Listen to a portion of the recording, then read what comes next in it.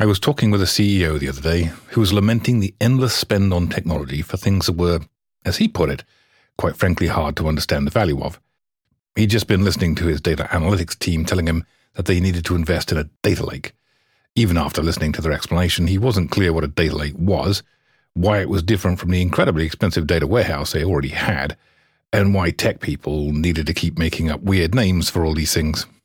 I smiled, offered to buy him a coffee and help him answer the first of those two questions. The last one would have to wait for another day. So, data lakes versus data warehouses. Let's talk about it.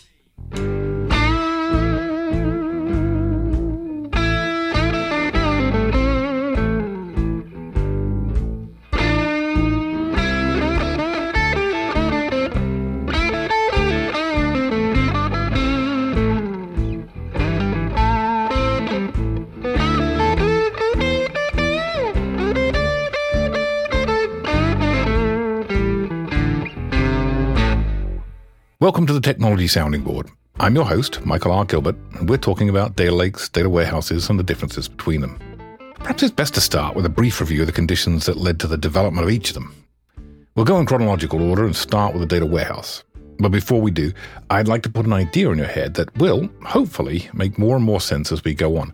And that is, if the benefits of the data accrue predominantly to the consumers of that data, but the costs accrue instead disproportionately to its producers, then, unless you have an external marketplace for it, i.e., you're in the business of selling data, failing to account for this imbalance will derail any and all data projects. All right, so with that behind us, why did we create data warehouses in the first place? Well, in the beginning, things were easy. That's to say they were incredibly difficult and expensive, but universally so. All data processing for a given firm was done by a centralized team using vast monolithic mainframes. Getting data in or out of them was slow and expensive, but they were the only source of the truth. Note that phrase, as it will re-emerge shortly. During the 80s and 90s, we saw the explosion of microprocessor-based computing. First, we saw departments having their own Unix boxes, and then we saw PCs everywhere. Tech skills also grew wildly, and soon enough every department could have their own application written to solve their specific problems, and data exploded. Unfortunately, this data was also all over the place, both geographically and philosophically. Different groups within the same company would have different views of parts of the company's performance, and worse, based on how you interpreted them, you came up with very different opinions on how things were going. So what was to be done about it? This couldn't go on. Such was the environment into which the data warehouse was born. Organizations everywhere were coming to the realization that they needed one source of the truth. Now, I'm not sure which consulting company came up with this phrase in relation to company data. The earliest reference I know of is Galileo, and he was referring to God. But whoever it was that spun it into a corporate data mantra was extremely successful, and by the turn of the century, just about every large company was investing in a centralized data warehouse under this banner. The idea was simple enough. Let's get feeds from all these operational systems. That's our name for the systems that actually do the work, as opposed to the reporting systems that would stem from the data warehouses we're talking about. But we're getting ahead of ourselves. So let's take these feeds of data, perhaps on a daily basis, and load them all into one massive centralized database that IT would look after and keep in good shape. Then we can build the aforementioned reporting applications on top of this data warehouse, and we can trust that everyone is seeing a picture built on the whole view of the company, and everyone will be getting the same answer. Of course, as simple as the idea is, the devil is in the details. The first problem is that all of these operational systems were built individually to do their work, without worrying about all the other systems that overlap with them. This meant that the way the data was mapped out, the data schema, as we would say, was different in each system. In order to look up an entity that we might understand, say a customer, you'd need an identifier, a key.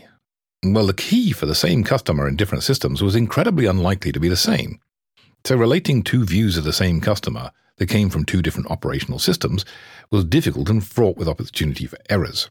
Solving this problem led to the idea of the ETL process. That's extract, transform, and load. You would extract the data from the operational system, transform that data into a standardized schema for the data warehouse, and that would mean changing the data layout and updating all the keys that it used to a standardized set to be used whenever that entity, in our example the customer, was referenced.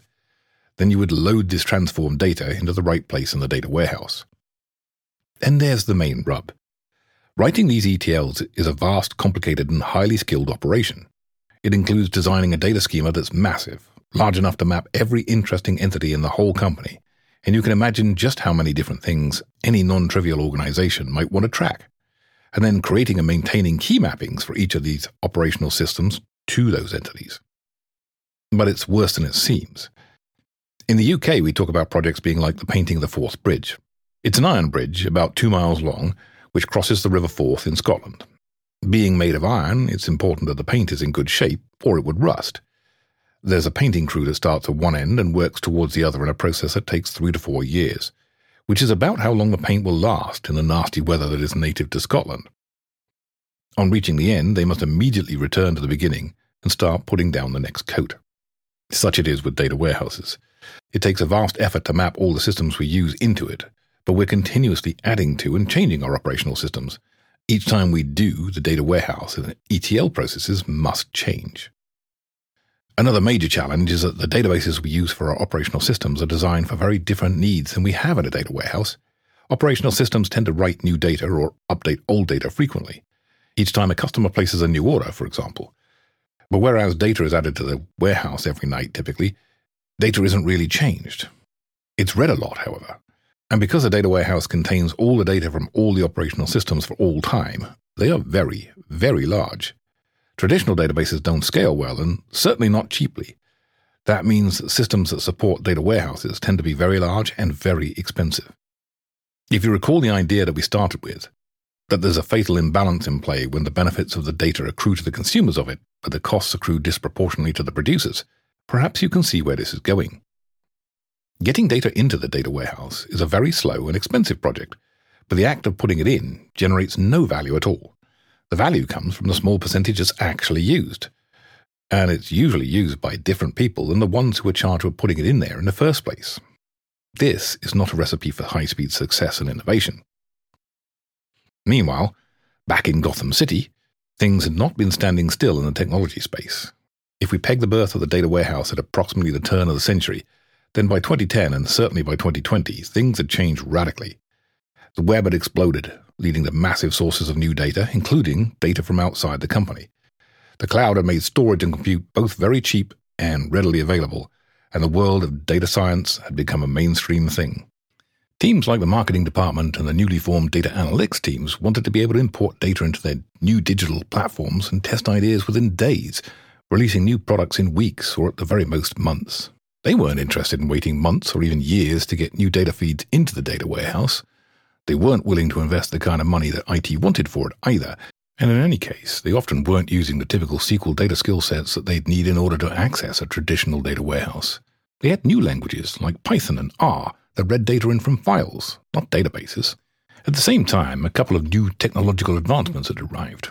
One, the creation of a massively distributed filing system that could spread data across thousands of cheap commodity-level machines, each breaking their part of the data into thousands of smaller files. And two, a technique called MapReduce, which allowed you to run queries and calculations across these thousands of small files to come up with a consolidated answer with blistering speed using very cheap cloud-based resources. To understand MapReduce and why it's game-changing, imagine that you want to know how many Type A widgets you sold last year. Imagine having last year's sales written out as a list showing everything sold, with each individual sale appearing on its own line in the order it was sold. It'd probably be a very long list, right? Well, you could answer the question by starting at the top of the list, running down it, and keeping a tally of all the Type A widgets you find, and when you get to the bottom, you'd have your answer. Okay, now imagine every day's sales are on a different list, 365 of them. Now we could give each list to a different person. This would be mapping the problem. And each person could keep a tally of the Type A widget sales from their list. And when they're all done, they could give that tally back to you. And all you need to do is add up 365 numbers and you have your answer. That would be the reduce step. You can see that we can extend this idea. Imagine that every one of your 20,000 stores has its own daily sales list. Now, instead of giving our 365 people a single list, we give them 20,000 lists each, one for each store sales on that day, our map stage again. They, in turn, give one of their lists to 20,000 people working for them, another map stage. Each of their people tallies the sales of Type A widgets on their list and hands back their answers to our 365 workers, who sum up those 20,000 store-based answers to get a daily total across all stores, a reduced stage. Finally, they hand back the 365 daily answers to us, and we sum them up to get the answer for all stores across the whole year, another reduced stage. See how we broke down a huge problem into tiny steps that we can spread across cheap, low-skilled workers? That's the idea behind MapReduce, and it's very, very powerful, and it allows us to run queries across absolutely immense amounts of data incredibly quickly by leveraging the burst compute capability that the cloud can offer at very low costs. We might be using a lot of hardware, but only for a few seconds, or even parts of seconds at a time. Let's throw in one last idea, that of columnar data stores. You see, a traditional database would store these lists exactly as you would imagine, by writing out a whole line of data for each individual sale. Perhaps it starts with the store identifier, and then the date and time, and then it has customer, and then the quantity, then the product, and the unit price, extended price, discount, tax, blah, blah, blah, until we've captured everything we need to know about that particular sale. Now we move on to the next line for the next sale and write that down. It's logical, and it's exactly how we think. It's not particularly useful for the way we want to analyze the data, though. Take our previous MapReduce example. We need to know the store and the date to split them out into our different workers. But remember, this data is recorded in the store by day. And so this is probably already information we have by virtue of which list we're reading anyway. The only other two pieces of information we need are which product this is, so we can ignore anything that isn't a Type A widget, and how many did we sell, so that we can update the tally appropriately. We don't care about the price, the tax, the customer, or anything else. So, what if we still write these lists out, but we write out each entry for the first column for the whole day? Then we write out each entry for the second column, the third column, and so on. Now, I only need to give my workers just the two columns they want, and I can completely ignore the data that I don't need. And maybe I don't even understand it anyway. Moving data takes time. Not moving data is really, really quick. So you can see how storing data in this format is incredibly useful. Of course, you couldn't do this in an operational data store. The whole point is that you have to know when you've written all of the data elements for column 1 before you can start writing column 2. But if you're still selling products for that day at that store, you don't know that this is the last one. In fact, at the start of the day, you're seriously hoping it isn't. But once you're done with the day, and there can't be any more sales, you certainly could store it this way. Enter the data lake. Again, the idea is simple. Forget about boiling the ocean, painting the fourth bridge, or whatever metaphor you like here. Forget about ETLs and standard schemas. Anytime you want to do some research, we'll figure out the data we actually need. If it's already in the data lake, great. Otherwise, we'll just extract it from wherever it is and load it into the data lake in whatever structure it already has, just as a set of plain old flat files. If we're loading data every night, we'll just load the new data up as a new file. No need to insert it into the old file. We'll just add a new one. We don't do any transformations at this stage. We don't design any standard schemas or build out complex key mappings. If we have to relate data from two different data sources with different schemas and keys, we'll add that mapping to our query logic at the time. We'll cross that bridge when we come to it, so to speak. We also don't need to build indexes to accelerate the queries, as the queries we write just scan through the whole data from one end to the other. And they're so fast anyway, there's very little point in trying to build indexes. We don't even bother understanding the whole file necessarily, just the data element we need for the analysis we want to do at this time. Remember, we're only going to send the columns we care about to our workers, so who cares what the data in the other columns means? If we ever do need to update the information, let's say we get new sales information from 2 weeks ago for a store whose systems were offline at the time that we got the feeds for that day, we don't try to insert the new data. We just find the files for that store day combination, delete them, and write the new files with the corrected data back in their place. If all this sounds a bit like the Wild West brought to the world of data, well, it is, and that leads to a few issues we'll talk about in a bit. But first, let's look at the problems it solves. The cost of the data producers is pretty small. Just let us have access to your daily data output. No need to transform it. We'll take it in whatever format it's already in. No need to explain the data in detail. We might ask you about a few columns of it that matter to us, and we'll take it from there. The costs of putting the file into the data lake and constructing the query all fall on the consumers of that data, and they're only doing the work on the things that they care about. There is some overhead, of course. Someone's got to set up the data lake in the first place, and there is some cost to storing the data and running the queries, but it's very small in comparison to the cost of a data warehouse. As for speed of getting it done, there's no impact on any existing data of adding new data, so there's no need for planning or heavy governance. New analysis can be enabled in days or even hours, rather than months or the years that it used to take. The downsides are simple. Because there is no standardized structure and no mapping into standard key sets, every query writer has to create their own mapping every time. Because there's no formal governance enforced, it's possible that we will be duplicating efforts and potentially duplicating storage. Remember that it's cheap, but it's not free. There are other things that we've come to rely on in the data warehouse world too. In a data warehouse, if we update something or even delete something we didn't intend to, one call to IT and suddenly the change is undone, like magic. The underlying database technology allows for this. Furthermore, if changes keep getting made to the data that are incorrect, every change can be tracked right down to who made it and when, so we can trace the problem back to its root and fix it. In the data lake world, all we have is a series of files. In order to change any data, we delete the old files and write new ones. Make a mistake, and the old data is just plain gone. You have to go back to the source and get another copy, if it still exists. Because the old files are just deleted, there's no tracing what happened to them and who did what to what when. It's just gone. The obvious question is, can we get a hybrid of these two worlds? Can we have our cake and eat it, so to speak? Well, if you combine a data warehouse and a data lake, what would you get? A data lakehouse, perhaps? And no, I'm not making that up. That is indeed what they call it. And no, I can't explain tech humor. I can explain what it is, though. Go back to the analogy that I gave you earlier about lists of sales by store and by day. Imagine that each of these lists is on a piece of paper. Well, if you put all these lists into an envelope, you could still use the list just like you did before. But you could write extra information, metadata as we would call it, on the envelope, and this could cure a few problems for you. First, let's tackle the schema problem. As we work with these lists, we figure out what each of the columns means and how it relates to other columns in other lists. We could write down these definitions on the envelope. Then the next person to work with this data can start from there. They don't have to rediscover what we've already done. And they can add more details as they find them in their work. Slowly, the data lake will start to become better and better defined, much like a data warehouse. Next, if we update the data, instead of deleting the old pages that are wrong, we can mark the bad pages on the envelope and just put the new pages in as well. We can note who we are, when we're making the change and why, just like we would in a data warehouse. Now, if something went wrong, we could look at this change log written on the envelope, and if needed, we could reinstate the old pages to undo the change. After all, they're still there, inside the envelope.